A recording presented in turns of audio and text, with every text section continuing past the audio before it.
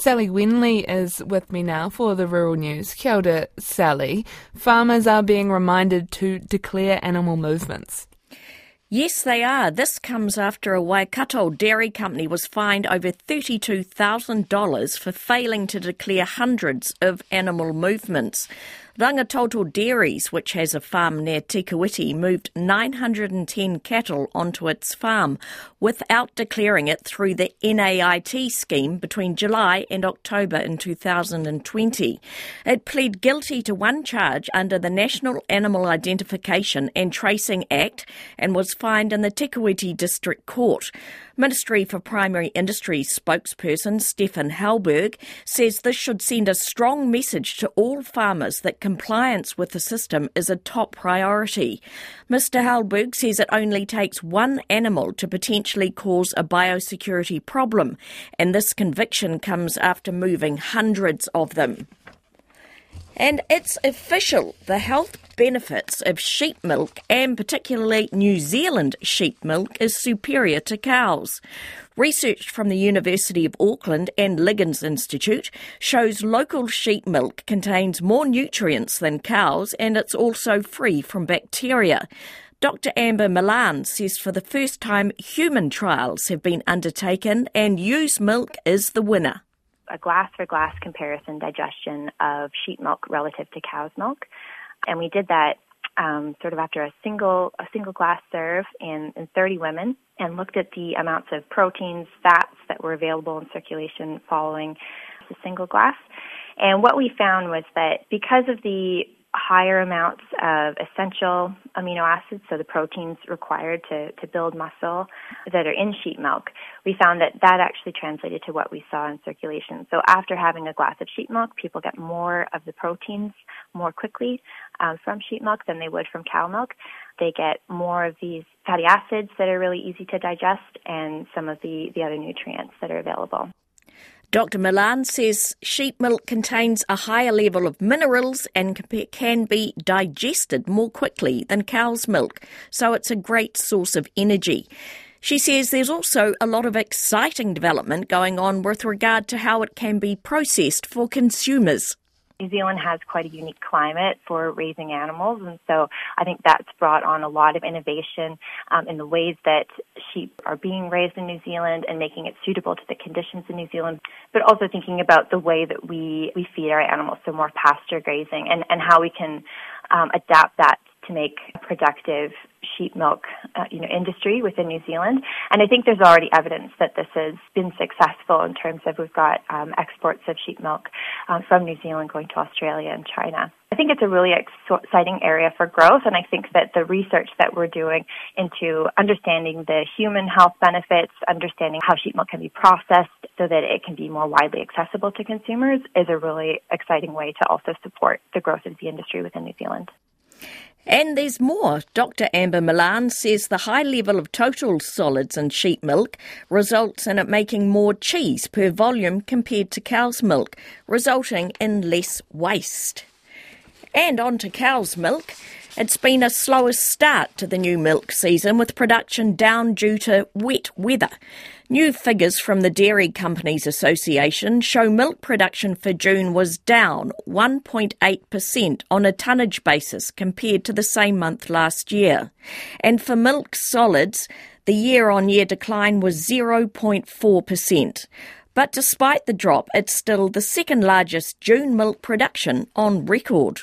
Jarden Head of Derivatives Mike McIntyre says the dip is not surprising as bad weather around the country has curbed grass growth. I don't think we could read too much into it. Obviously, this is the nadir of production for the year.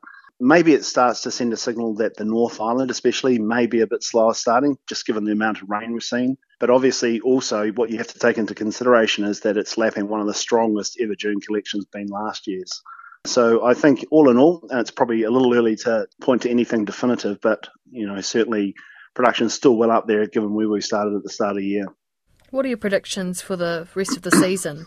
I think the season goes a lot better than what we've seen in the last two in terms of collections. Milk price will eventually ensure that we see a rationalisation in the amount of milk produced, just because it's below the break-even of most New Zealand dairy farmers. But I would say is with the rain we've had in recent times, both in the North and in the South Island, that should be plenty of pasture to start the season, albeit in isolated places such as the Waikato, where they've perhaps had too much to see the season start with any sort of gusto. Mike McIntyre says with costs rising and the milk price sitting at lower levels, it's set to be a tough season for dairy farmers. A second warm winter in a row means some kiwi fruit vines are not getting their much-needed winter chill.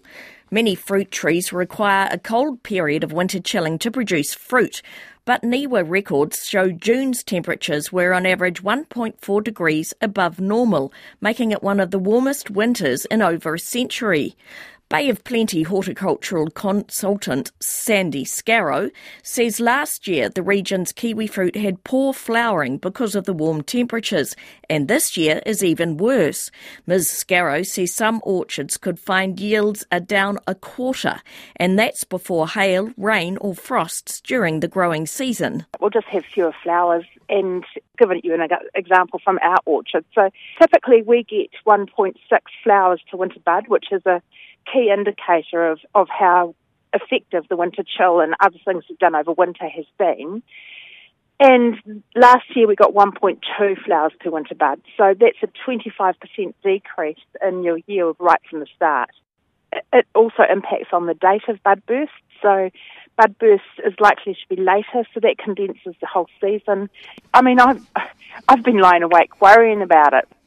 Sandy Scarrow says it's hoped a cold snap in the next fortnight will provide some winter chill in time to improve their flower set. Meanwhile, further south in rain-sodden and cloud-covered Hawke's Bay, there is a silver lining for orchardists.